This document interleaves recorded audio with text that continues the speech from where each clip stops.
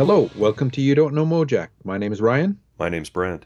and this episode we're discussing SST 115, the second whaler by Firehose, the album Ifin.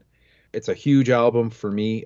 Brent, you and I were big Firehose fans. You could say we're fire hosers, Ryan. We're totally Firehosers, yeah. And we are totally fire hosers. We did the Raging Full On record at episode 79. We had Ed Crawford on. Everyone should go and check that out if you haven't already. If and for me is just it's just a continuation of great fire hose music. I can't say enough about them, so I'm super pumped to talk about fire hose. And don't forget, Brant, we have to pronounce fire hose with a lowercase f Mm-hmm. and an uppercase ire hose. So That's right. don't forget. I never do. Okay. All in my notes here, I have it written that way, even. Yeah, me too. Well, I guess mine might be. I just can't read my own writing, so whatever. Hey, can I hit you with a couple of spiels first? Hit me. Okay. Spiel for the dudes. Okay. So this week the theme for my spiels is box sets. Oh, Ready? I'm a big fan of box sets. Oh yeah. Are we So talking CD box sets? a mixture. Okay. A mixture, okay? So the first one is a box set coming out on Drag City Records by this band No Trend. Mm-hmm. So No Trend, they are described as, and this is on Drag City Records website announcing the box set, quote, the most toxic, iconoclastic band of the era. And they were like a noise hardcore band from the early 80s, and they're described now and then as kind of like a cross between Pill and Flipper. So I like that. And their first album, Too Many Humans, has been long out of print, and they're releasing that with both versions of their Teen Love EP, a CD with demos and 2 live shows, and then just a ton of inserts and quote reproduced ephemera unquote. And this is a band that also they were from Ashton, Maryland, and so they kind of frequented or were loosely associated with the DC scene as well. But they put out a bunch of stuff. This is their early stuff. It's great to have a collection in a box set. I can't wait. Already ordered. See, I don't know anything about No Trend. Ah, You just told me more than I already know about them. I know Michael T. Fournier's band Dead Trend, but I don't know No Trend. I know I've heard the name a lot. So yeah. This is their early stuff. Yes. What's the good stuff? The early stuff? I think you would enjoy this. I'm hoping by the time you come here, I've got it. We can check it out. Okay. Here's a band that you are familiar with. A new Buzzcocks box set is coming out. Oh. It's called Sell You Everything, and it spans the post-Reformation years from 1991 to 2014. Ooh, that stuff's expensive to get, like on vinyl for sure. It's on Cherry Red. It's Man, Cherry Red. I'm sorry to cut you off, but they've been putting out some amazing compilation box sets lately. Yeah. Oh yeah. Well, this is no different. And I mean, I have 80% of this, but I still have to get this box set. It's an 8 CD box set, 160 tracks, 29 previously unreleased songs. It's got the entire 1991 demo album. I've only really read about that one. I've never heard it. But then it's this era, right? Trade Test Transmissions, All Set, Modern, self-titled, and a different compilation. That's the re-recordings album. And then their last record, The Way. And it's all on a sweet looking box set. Cherry Red's knocking it out of the park, man. Selling CD box sets to old dudes like us. Yeah. Hey, my CD player still works. Yeah, what are you going to do? Okay. You're going to load it up full of box sets. That's what you're going to do. That's right. So here's my third one, though, on the theme of box sets. This one is in need of a box set. Here, that's what this one's about. And we've mentioned Rain Sanction. No, that would be good though. Are you still listening to Rain Sanction? Now and again. Did you check out One Spot Fringe Head? Oh, just you wait for my spiels. Okay, excellent. Okay, Yeah. so I better finish this one up. Needs a box set. We've mentioned it before, but man, the Happy Squid family just keeps on putting out awesome stuff. The last one that I just saw it like on some website or whatever, but 100 Flowers have got a new 7-inch called Fascist Groove. It's the Hmm. first release by 100 Flowers since the Drawing Fire EP from 1984. It's got John Telly Jones, Kel Johansson, Kevin Barrett, and Vitas Matari's on this one as well. It's Awesome. limited to 300 copies on Space Case Records. And I went there to try and order it. You cannot order it if you're from Canada. So I emailed, and the dude Moore hooked me up, and it's in the mail. And I can't wait to check that out. But man, there's so much stuff that those dudes have been putting out, right? Like Danny and the Doorknobs, Trotsky, and when you go back and listen to their all stuff, they've kind of got what what Zappa used to call conceptual continuity, where it all kind of fits and is related. This Happy Squid, and even Leaving Trains, like we did last week too, right? So So who needs a box set? Happy Squid yeah, man. Records or 100 Flowers? Both, all of it. Oh, And I think okay. I think last time we mentioned it, I think we suggested that Numero ought to do it, but maybe Cherry Red should do it. Maybe. That's it, man. I'm out. Maybe. Okay. Speaking of selling old punk rock to old dudes, did you see the new book coming out on Bazillion Points? Which is that one? It's called Texas is the Reason: The Mavericks of Lone Star Punk. Hmm. It's coming on February 29th, so I guess by the time this episode comes out, it's Now it's not about the band Texas is the Reason, is it? Or is it about no, it's about Texas bands. Yeah, no, it's it's from this photographer Pat Blashill, with essays from a bunch of people, including Teresa Taylor from the Butthole Surfers and David Yao. And it's photos of bands like the Big Boys, Dicks, Butthole Surfers, Poison 13, Scratch Acid. Are you writing this down? Oh heck yeah. I gotta get this book. I know I do. Yeah, yeah. Okay, here's another thing you should check out. And maybe you know this band already, Ryan. If not, this is a recommend for you. They're called Arbor Labor Union. Do you know I them? don't. Okay, so they're a post-punk band from Georgia. Their debut was called Sings for You. Uh, and I think that came out around 2015 under the name The Pine Cones. I haven't heard that one, but they changed their name and put out a totally killer album in 2016 on Sub Pop called I Hear You. They have a brand new album, just came out in 2020. It's called New Petal Instance. It's on this label called Arrowhawk Records, and it's awesome. And I can hear some Minutemen and Firehose in it, too. So check that out, Arbor Labor Union. Okay. I know Thinking Fellers Union, but not that union. No, no, this is a different local. Different union? Yeah. Okay. Okay, I wanted to mention this to you. I'm a big magazine guy. Have you seen this, Ryan? It came out on Third Man Records. It's their quarterly magazine, Maggot Brain. I didn't know Third Man had a magazine. It's brand new. This is the first issue. Oh, cool. It's really cool. It's got some great artwork. Here's a nice full-page ad for Kim Gordon's new album, for example. It's got some poster art in it. It's got a big thing on Alice Coltrane, an old interview with the Swell Maps. Is that Alice on the cover there? Yep. Oh yeah. What else did I like in here? A thing on Mia Zapata of the Gits. Oh, that's cool. Yeah. No reviews in it, which is fine because I read enough magazines chock full of reviews anyways. It's a little artier. It's cool. I enjoyed It it. looks nice. Was it expensive? Yeah. It was like $15 or something like that. Oh my God, for a magazine? Oh man, I already pay that every month for Shindig because it's an import, and Ugly Things is like $15. So Wow, man. Well, I know where to borrow it from. that's right. Okay, a few more. Here's my very quick Red Hot Chili Peppers update. I went snowboarding this weekend, Ryan, and I put Stadium Arcadium in my headphones. And, I read a little bit about this when I got back, and apparently John Frusciante was inspired by the guitar playing of Omar Rodriguez Lopez and the Mars Volta while they were recording this album. And I know that I'm pretty sure they toured Yeah. together. Oh yeah, that's the only time I've seen the Chili's live is when the Mars Volta opened for them.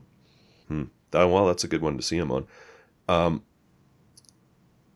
so I was like kind of struck by the guitar playing. Basically, while I was shredding the mountain, I was listening to John Frusciante shred because he really tears it up on this record in a really good way. I told you, man, you got to hang in there for Yeah. Stadium Arcadium and wait till you get to the Josh records. Yeah, I was really impressed with his guitar playing. I do admire any band that's ambitious enough to release a double album that far into their career. It's admirable. Uh, it was good. I didn't love it or anything. I don't think I'll buy it, but Better than the previous two, though, right? yeah, for sure. Yep. Exactly. Keep with it. Yeah. Okay, I will. Okay, real quick, I'm gonna save my one spot fringe head spiel for next week because I What? do want to mention. Oh, I'll leave you in suspense, Ryan. I need to know if I'm going to get some street cred here. I do want to mention we got a great reaction to our interview with Sam Merrick. People really love Sam and they love the Leaving Trains. And one of our listeners, Larry De Silveria, I think is how you pronounce his name, he pointed out that Tom Waits gives Falling James a shout out on the Rain Dogs track, Gun Street Girl. That's cool. 1, 2, 3, Falling James in the Tahoe mud. Stick around to tell a tale. And, well, he fell in love with a Gun Street girl, and now he's dancing in the Birmingham jail. Rain Dogs. Rain Dogs. Solid record, man. Yeah. All right. We're moving on. I'm going to leave you in suspense on one spot. Oh, am I going to get street cred? Or are you Yeah, gonna... yeah, you're getting street cred. Okay, right on. If I didn't like it, I would just shit all over it and then Okay, good. I can't wait. I hope we're still friends in a week from now. hope so. Yeah. Let's get into this record, Ryan. Let's do it. History lesson, part 1. All right, man. So it's Ifin. It's a great record. We're probably going to gush a fair amount. At least I am, anyways. I just assume that you love it as much as I do, and as much as yeah, I do. It's so good. A couple of things that was interesting to me, though, as I was starting to dive into it this week, again, like way different than usual. There are a fair amount of reviews out there that are like not that favorable of this record. Oh, really? Yeah, and there's also a couple of reviews that I found out there that were like really harsh on Ed, actually. I was like, what? Yeah. So Trouser Press, for example, is not that favorable of this record, very critical of Ed. So I don't know, man. Ira Robbins is really losing street cred with me. Man, that's just not right. Look, Ed just has an amazing voice, and his songwriting on this album is next level. But like the reviews I read, like I've got a few here from Spin and CMJ. Yeah, so I saw the Spin one. That one's good. There's a few that are like, hey, in Andrew Earl's book, Gimme Indie Rock, 500 Underground. Yep. He doesn't even mention it. Some of the good reviews I mentioned said that it was building on, it was more structured and than Ragin' Full On. More realized, maybe. That seemed to be a common thread in some of the reviews I read. Listen, here's from that CMJ New Music Report. This sets the record straight right here, the first line of the review. Firehose may never have happened were it not for the efforts of its singer-guitarist, Ed Crawford. There you go. Wouldn't even have happened. Yeah, well, no doubt, hey? What about that Spin article, though? I mean, I thought that it was... So this was the point I guess I was going to make, is the Spin article, like the few that I found that were pretty harsh on Ifin and Ed in particular, I think they fall prey to this point that's made in the Spin review, right? It says, this is the reviewer, sometimes I think the best way to approach Firehose is to pretend that the Minutemen never existed, only because comparisons between the two are unfair, disingenuous, and inevitable. And I think that that's true. I think Yeah. that people were really pumped when Raging Full On came out. And then when Ifin came around, they're just kind of like, now I'm going to start shitting all over Firehose because it's cool. Well, it's not cool. I don't know. I love this album. I don't even want to give any time to people who don't like it because Done. I don't understand that. I really don't, man. Like, I can look at things pretty objectively. I don't understand how you could not think this is an amazing album. Agreed. So we should mention too, like the name Ifin is from a Bob Dylan song, hey? From Yeah. from that song, Don't Think Twice, It's All Right, from the Free Willin' Bob Dylan. And Yeah. it's a lyric, well, it ain't no use to sit and wonder why, babe, if and you don't know by now. You're not going to do it in a Bob Dylan voice? Heck no. Um, So did we actually determine if this is true that the name Firehose, I'm sure we talked about this last time, comes from that's also a Bob Dylan thing? reference? Yeah, I mean I saw it a few times this time around too, so Yeah. it's either legit or it's enough of a rumor that it sounds legit now. Yeah. Um, but again, I do want to note that there are some people out there that are huge fans of this record. I caught an interview from Ryan Adams actually, and it was around the time of that "Do You Remember" podcast that came out on Husker, Right. Yeah. and he wrote an article. What they did is they went around and asked people to write about Husker Du at that time. That's around the time of the Numero box set. And Ryan Adams wrote an article called Husker Du Left a Map for Me. And there's a quote in there from Ryan Adams where he says he's remembering Husker Du, but he goes, I even knew the singer's picture. He's talking about Bob Mould, how it graced the cover of the Firehose album, if in, quote, a record beyond crucial to my life, Yeah. unquote. And that's totally it, man. That's Ifin. Yeah. Oh, this is this is up there for me with Rage and Full On as like you know, a real nostalgia album for me, for sure. And just like Ragin', just can't help to sing along to like every song too, right? Oh yeah, man.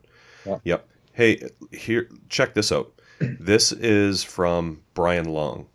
Remember Brian? We had him on our Das Damen episode. Yeah. He did radio for SST, and I think it was a couple weeks ago we were talking about how Firehose was, the biggest college radio band of the 80s. It was from you were quoting from that book, Shredders. Right, right. Okay, I'm glad you remembered that. Okay, I'll lend you that one too when I'm done with it. No, thanks. Okay, this is what I got from Brian Long. He goes, if this doesn't set the record straight, Ryan, I don't know what does on how awesome this band was. Ifin. There was an incredible amount of anticipation for this album from the college radio community. Ragin' Full On was such a great album and story that it really took hold at the format. The band had done their customary hard touring in support to fantastic response, so the bases were loaded when Ifin came to bat. I remember the record was delivered in the fall and came out very quickly. November, perhaps. Sometimes was the perfect album opener and quickly became a college radio staple. If I recall correctly, the album rose to the #1 spot on the CMJ chart shortly into 1988. The CMJ editor called to congratulate us as it was their first chart topper from an indie label. Major labels were throwing relatively a lot of money and perks at the format, but Ifin really just shot to the top because it was real. The hype was real. The love for Mike, George, and Ed was real. Yeah, man. Hey, speaking of touring, I dug up this one book that I kind of forgot I had. It's called Hell on Wheels, a tour stories compilation. Have you ever seen that one? No, never. So there are a ton of chapters in here. They're basically tour stories by bands. It's got All, Big Drill Car, Buffalo Tom, Buttle Surfers, Circle Jerks, Coffin Break, Wow. Descendants, John Doe, Doughboys, Dwarves, some really obscure stuff like Ethel Meat Plow, Minutemen, Naked Ray Gun, Rocket from the Crypt. But there's a chapter from Mike Watt, and I thought I'd spiel some Mike Watt tour stories from around the time that Iffen came out. Okay. Are you ready for a couple of these? Heck yeah. So he's got like about eight or 10 of them in here, and he titles them all. Here's some titles of ones that we're not going to go through.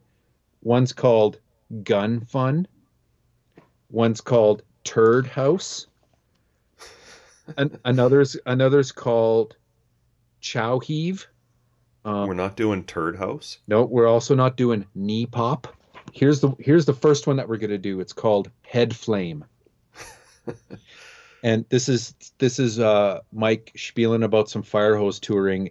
He goes, the day before Firehoses Hod Koa tour in the spring of 1987, my parked VW van caught fire with my head in the engine compartment. Luckily, when my head caught fire, I yanked the Laker t-shirt I was wearing over my head, and this extinguished the fire.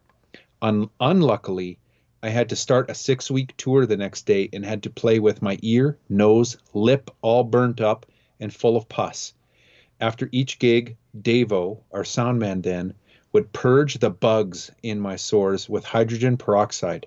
The burning and boiling from this chemical reaction was intense, but I survived both the burns and the tour with a few scars.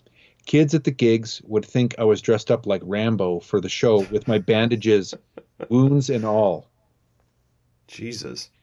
Okay, Never heard that before. here's another one. It's called Bass Snap. He says, during the Little Big tour in the spring of '88, Firehose played Charleston, South Carolina, where I bought the Salman Rushdie book, The Satanic Verses. That night, I used a strange bass for the gig, a Hagstrom, which is made in Sweden. In the middle of the set, the headstock of the bass just snapped off while playing, sticking splinters of wood into me with the force of the fracture. After the gig, the Rushdie book was missing, disappeared. I never tried to get that book again. One does not fuck with Allah. Here's the third one, again from the same era. This one's called Ball Swell. Okay, Yeah. here we go. In the middle of the Bum Rush, the Side Mouse tour, winter '88, Firehose was playing Milwaukee, Wisconsin with Dose, me and Kira's two-bass only band. The Dose set was bad enough, but after 2 Firehose sets, yep, we had to play twice that night. I was nearly dead with fever and chills. The next night in Chicago, after a couple hours of sleep, I awoke to find one of my balls had blown up to the size of a softball. It blew my mind. We dropped Kira off at the airport and drove to Champaign, Illinois. Immediately after we hit town, we took me to the hospital, and the doctor said somehow I contracted something from a bladder infection. For the rest of the tour, 3 more weeks, I had to keep a hot water bottle constantly on the ball. I was chafed like a motherfuck when we finished. Yeah, and it just goes on. There's more. There's one called Mouth Flame. And that one I think we'll get to when we do the From Ohio record. But yeah, I forgot I had this book, and I was like, dang, Watt's got some good tour stories from around this time. But they toured their balls off, man. Yeah. Did you dig up any on the James Worthy tour? That one didn't jump out of this book. What's that one? Well, that was the big tour, I think, in '87. Oh, okay. And I found some interesting stuff on that, especially, well, here's an article I found from the Michigan Daily. It's dated Tuesday, November 3rd, 1987. And the James Worthy tour was Firehose and Slovenly. Let's see. There's a package deal heading our way tonight in the form of another one of those SST Records famous double whammies, Firehose and Slovenly.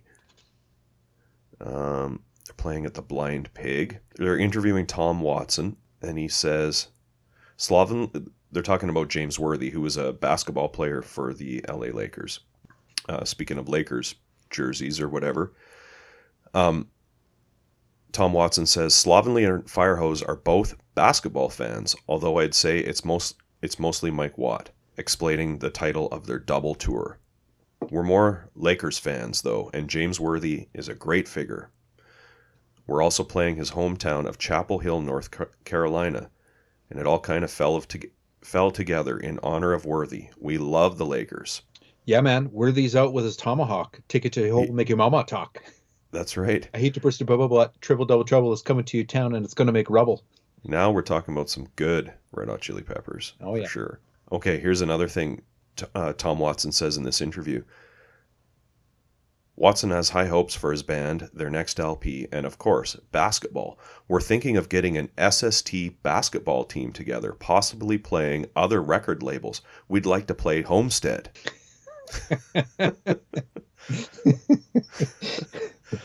Why not? Why not? And then I found, speaking of Mike Watt tour stories, I found this article on this website called deadspin.com. It's a pretty hilarious interview with Mike Watt where he talks about taking a bass to like a record, a signing event with James Worthy, where he's like, people are in line to get basketballs signed, and Watt takes this bass, gets James Worthy to sign it, and he's like, it's like at a car dealership, and he says, this dealership was handing out little fucking basketballs for people to sign. I think it was the day after the championship, and he's signing these things, and I'm the only fucking one in line with a bass, Watt remembered. His hands were as big as Bootsy Collins, Watt said of Worthy's meat hooks. Anyways, he tells this whole story, and it's pretty funny. So there you go. There's the James Worthy tour. Nice. And I'm pretty sure they thank James Worthy in the thank yous here. Firehose thank you lists are always... He's number one. Yeah. On this one. Heap of thanks. James Worthy. There you go. In front of Sonic Youth and the Meat Puppets. What? In this article I just referenced, the Deadspin or whatever it's article, he's talking about, Mike Watt's talking about how basketball is like punk rock. It's the same thing to him. Yeah, maybe. Yeah. Well, hey, let's talk about If and Though a bit in terms of where this record came from. There's a really good summary on the back of the jacket, actually. It says, If and was recorded and mixed during September and October of 1987. 85 hours total at Radio Tokyo. Mike Watt and Ethan James produced it. Ed from Ohio helped. Ethan James engineered it. We've heard all these guys before. Yeah. Richard Andrews assisted by sometimes engineering. Ed did the guitars and most of the singing. Mike did the bass. Called The Thunder Broom. Yes. Plus the speaking parts on a number of the tracks. Hurley did the drums. Same kit as always. Ethan James played piano. There's a couple more people on here. Frank, we'll talk about those when we get to the tracks. Dirk Vandenberg is on here. 85 hours, September, October, 1987. And then it came out, like according to Brian Long, it came out like right after that too, which is impressive. Yeah, they must have been like queued up once they finished mastering it, like go to the plant and press right now. Well, they probably had a tour booked. Chuck probably had them booked, ready to go. Yeah. You know? Yeah, for sure. Let's do these tracks, Ryan. History lesson, part 2. All right, let's start the second Whaler. Yeah. Sometimes we already mentioned that this was like the opening track, and obviously it's just so killer. The sliding bass throughout the song, Ed's voice, the marching drums, beats, those breaks throughout the song. It just has got everything. Yeah, written by Ed Crawford, all-time classic. Great rocker to get the album started. Love that rumbling bass line, like when ding ding ding ding ding ding ding ding ding ding, that part with the toms. Interesting, I noted there's no PSST promo single for this release, but this track is on a 12-inch EP. Is it a 12-inch or a 10-inch? Maybe both. What, the Sometimes EP? Yeah. Oh, yeah. No, we'll get to that at SST 131. Yeah. It's definitely 12-inch. There's even a CD of it. Maybe it was put out on 10. Yeah. I have the CD of it. But yeah, I thought it was interesting that there was no promo single. This definitely would have been the single. And this one, um, Hear Me and Windmilling are also on that Santa Cruz Streets of Fire skate video that we've talked about a few times. Yep. Yeah, just a killer opening track. And Hear Me as the second track too, like it just keeps it going. Yeah, that one's written by Watt. This one almost has like rapped verses. The lyrics are total Watt. Lots of Pedro speak in there. And it got me thinking about that Public Enemy song that they cover on the Live Totem Pole EP, Sophisticated Bitch. It kind of reminded me of that a little bit. You know what other two amazing tunes they cover on that Live Totem EP? Slack Motherfucker and Butthole Surfer song. Oh man, you should actually be mentioning Mannequin by Wire, but And BOC, I think they cover on there yeah, too. they do the red and the black. Yeah. Yeah, but Mannequin and Slack Motherfucker are just insane on that. All right, track 3, Honey Please, written by Watt Crawford, another catchy rocker. Bit of a CCR vibe I heard in there. Great solo from Ed, totally underrated as a guitarist, Ed Crawford. Yeah. Very inventive playing from all the members, and this is the one, as you mentioned, Ethan James is on piano. Yeah. Ed is just killing it on the vocals on this record for me. I almost love singing to this record more than Raging Full On because there's some serious wailing going on. There is, yeah. And speaking of which, Backroads is Written by Hurley Crawford. Great lyrics from George on this one. Bit of almost a loungy, jazzy track. Great soundtrack for a Sunday afternoon drive down a back road.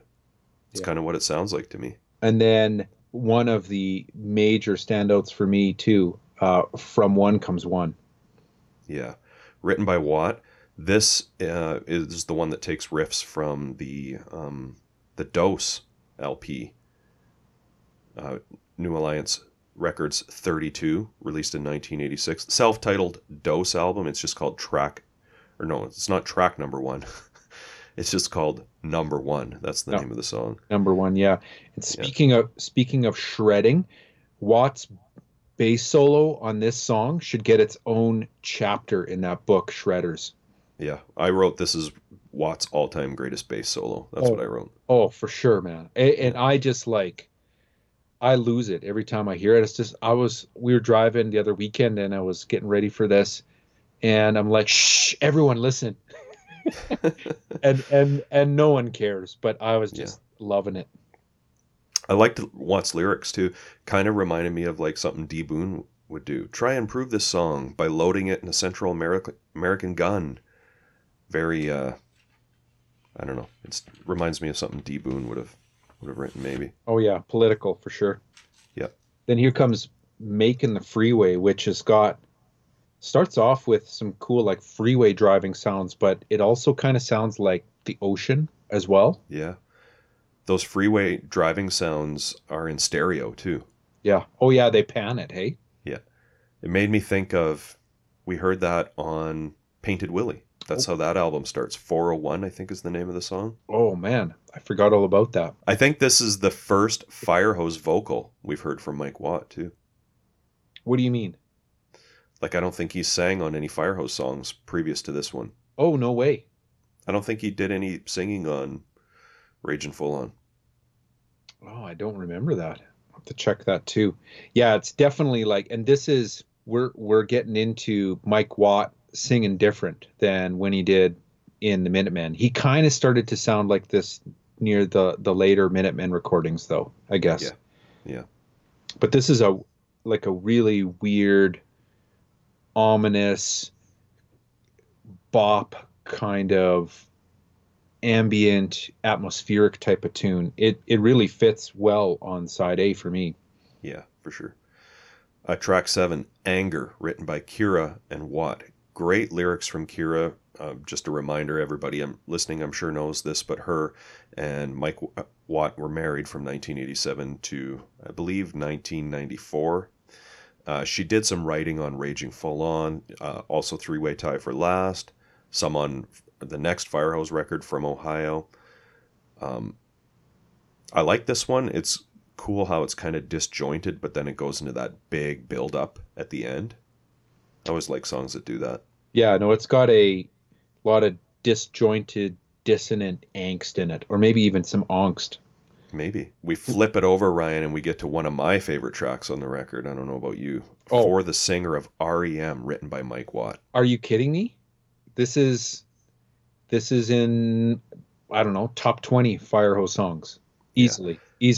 This is a track that I put on like a comp tape for my wife when we were dating. Like, you need to know this song on a comp tape if you're going to date me long term, kind of. Yeah, it's just a hell of a song. Written by Mike Watt. The Minutemen's last tour, as everyone knows, was opening for REM. And after D. Boon passed away, REM organized a benefit for his family. Love the lyrics for this song. Oh, yeah. I'm probably going to screw this up because he kind of goes through them pretty fast. But some pathetic, lame aesthetic, Stoling Roan is famous for. Yeah. As in Rolling Stone.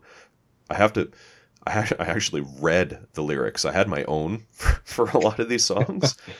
So it's always interesting to actually read the lyrics. Close the drawer, grab a fire hose, point it at the door, get it all wet, never forget what rock and roll is for. Ooh, yeah. You know, like it's a tribute to REM, literally, for how good they were to the Minutemen, right? But it also does harken back to some of those early REM songs. Like, this has got flavors of, like, you know, the Driver 8, for example. Yeah. And some of those early REM records are pretty darn solid, and they've got a similar type of vibe as this tune.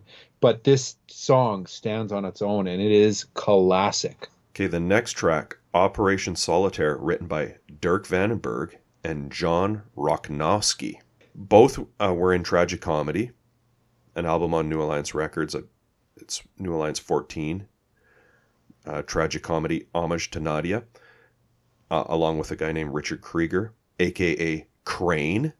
Dirk also plays drums and does vocals on the album The Rub, Day Off from Karma, 1999 on Happy Squid Records. Yes, that label needs a box set. Yeah, that's a great album too. I was actually listening to that this week. You know what else I listened to a couple of weeks ago is that newly released Rad Waste record, like that unreleased record that came out late last year. Yeah, that's good. That's insane, man. What got me thinking of it is when Andy Gill from Gang of Four passed away, and I'm like, and you know I'm a big Gang of Four fan, but I'm like, hey, you know what record has elements of Gang of Four? Is that Rad Waste record? I should put that on again, and I did, and it was like, yes. Yeah. So good. It is good. There is an awesome song on this album by The Rub called Be Yourself. Oh, yeah. Yeah, I was listening to that this week, and I was just digging that.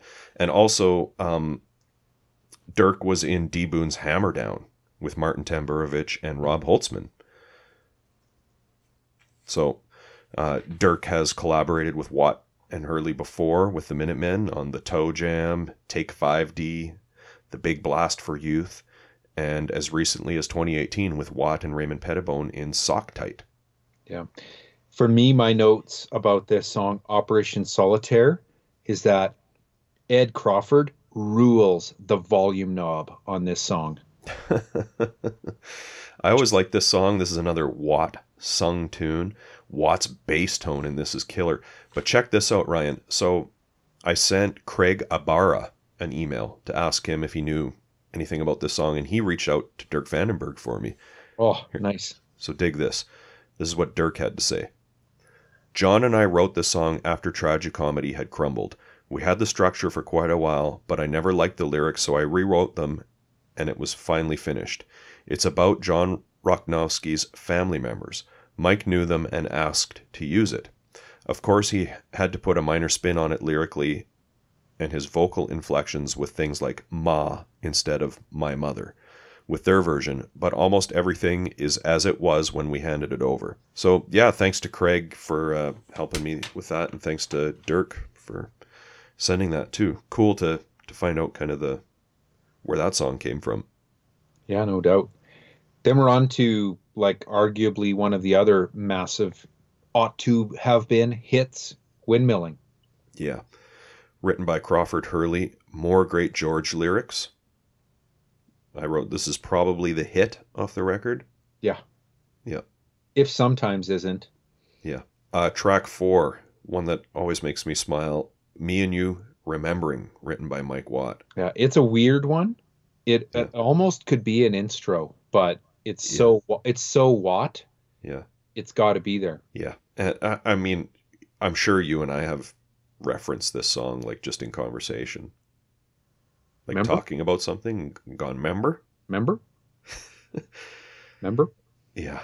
And it for me, the best thing about this song is it kind of is a good setup for one of my all-time top 20, top 10, top 5 Firehose songs. Really? Wow. In memory of Elizabeth Cotton, written by Ed Crawford. Always just loved this song, man. What a beautiful song, man. Yeah. Written about American blues and folk musician Elizabeth Cotton. She was left-handed but played a guitar strung for a right-handed player. So she played the bass lines with her fingers and the melody with her thumb, if you can picture that.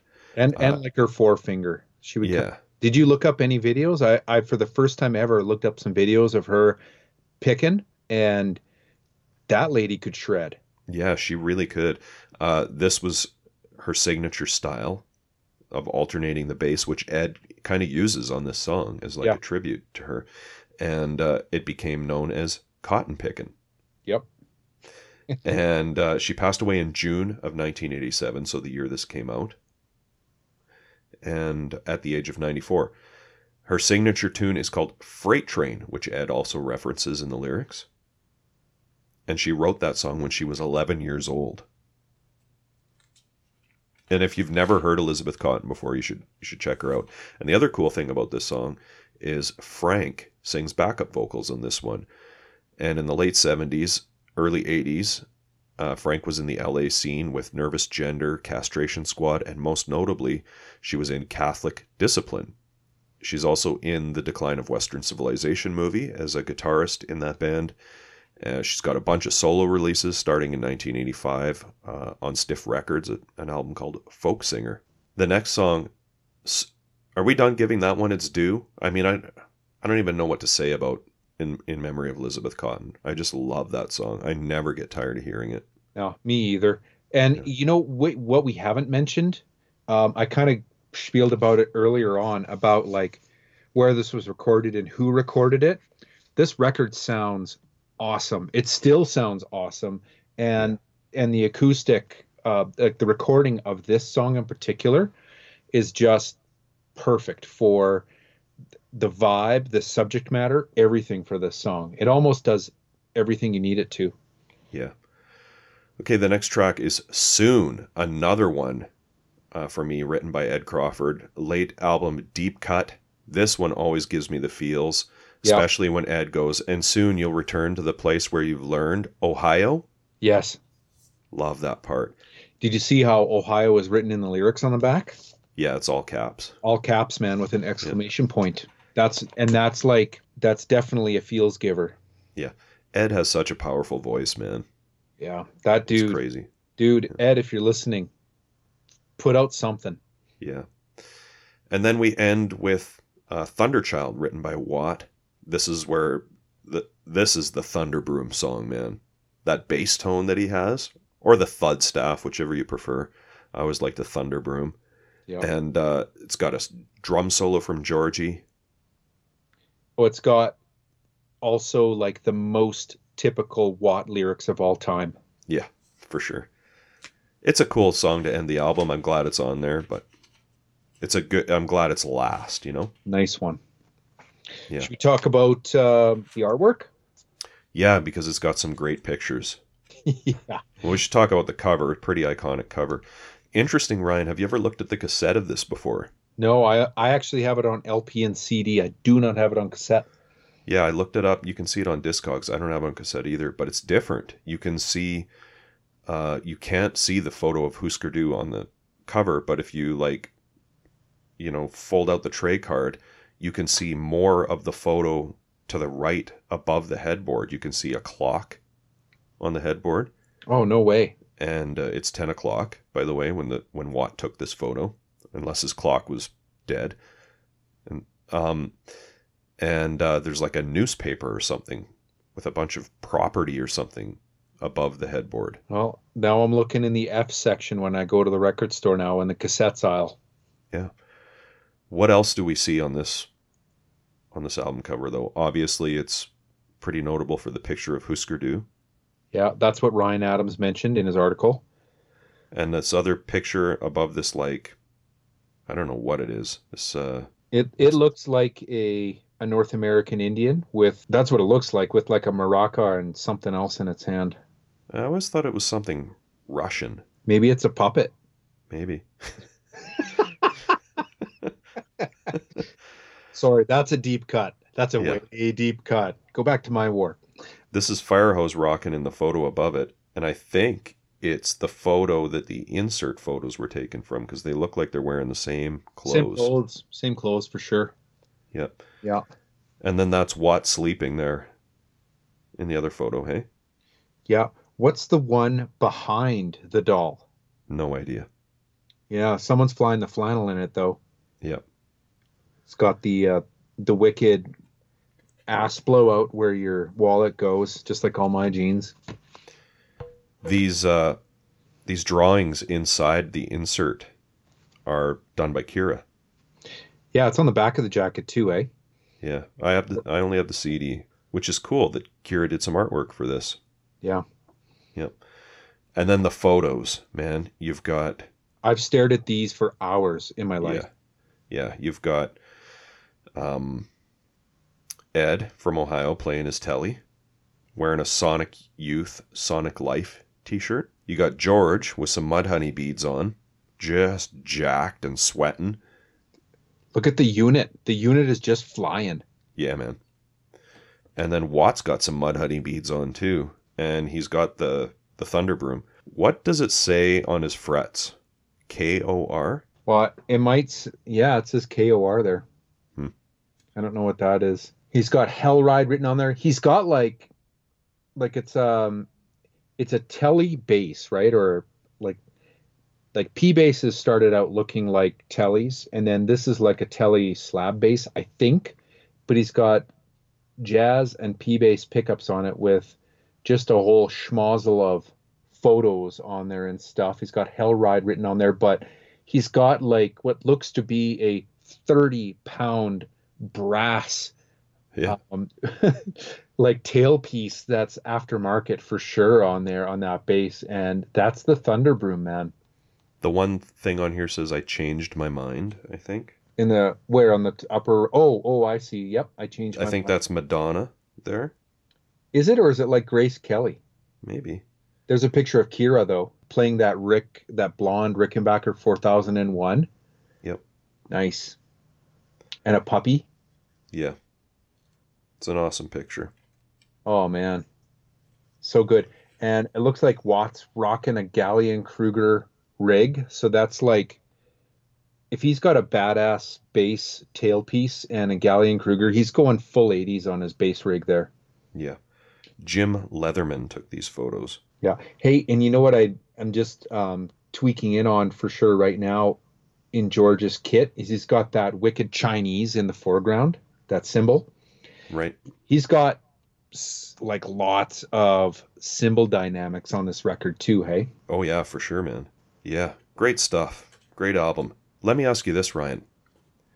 If you could only have one Firehose album, which one would it be for the rest of your life? Yeah. It'd be this one or Ragin' Full On for sure. You have to pick one. Yeah. Can only be one. Ugh. You know, the thing is that this album is a lot more dynamic for me than Ragin' Full On, and it's got like maybe more all-time classics, but Ragin' Full On is more of a rager from start to finish. And I tend to like my ragers a bit more. I might go with Ragin' Full On. I bet you're going to go with Ifin though. No, I'm Ragin' Full On. For purely nostalgic reasons. For me, it goes my favorite Firehose albums go in the order they were released. Me too. But I will also add that like the last one, Mr. Machinery Operator, is an awesome record. Like that's not to say it's a bad album. No. Yeah. They're all good. Yeah. Oh, I bet you if Firehose, like there was some miracle. This is one of those bands, we've talked about this before, but like if they got together again and put out a record, it would rule. Yeah. Their stuff is like solid gold all the time for me. Yeah, we should probably just get to the ballot result. Ooh. This is going to be a grudge match. Ballot result. You know what the thing here is, Ryan, is this is it. There's no Firehose compilation on SST. Yeah, but don't forget, we will have the Sometimes EP. Right, but that's only got that song on it. Right. From this album. So let's just agree that Sometimes is not the ballot result for this episode. It's off the table. Okay. Now what? Well, I mean, you got to give it to Windmilling for being a classic. You got to give it to From One Comes One. I think we can narrow it down. I love Soon. That's in the running. But I think just based on our discussion, we can narrow it down to In Memory of Elizabeth Cotten and For the Singer of REM. Would that be fair? From One Comes One would be in my top as well, just for the solo. Yeah. But if you're going to knock it down to those two, I would go with For the Singer of REM over Elizabeth Cotten. Yeah. We can do that because it doesn't really matter to me. No. I'm still going to have this record to listen to until the day I die, which I will be doing. Until in the hospital bed, man. Yeah. Yeah. I'm going to be raging full on until the end on this one. Ryan, what's next week? So next week we've got a first for the show. We've got a record by Blood on the Saddle. It's SST 116, the Fresh Blood LP. And we've got a special guest. Yeah, we've got Greg Davis on the podcast. Great interview, cool record, a one and done for SST, I believe. I think that's it. Yeah, they put out a few after SST, but I think this is the only one. I agree. Hey everyone, thanks for listening. You can find us on Facebook, Instagram, Twitter, Tumblr, all at Mojack Pod. We post all kinds of info and tons of pictures of the bands and albums we discuss on the show. Our blog is mojackpod.com. Please check it out for some exclusive content. If you like what we do and want to support the podcast, the best way to do that is to tell your friends about the show. Subscribing, rating, and reviewing on iTunes is also appreciated. We love hearing your opinions, corrections, and feedback, so feel free to post on our social media sites and send us an email to mojackpod@gmail.com. Thanks again for all the support, and we hope to see you next week.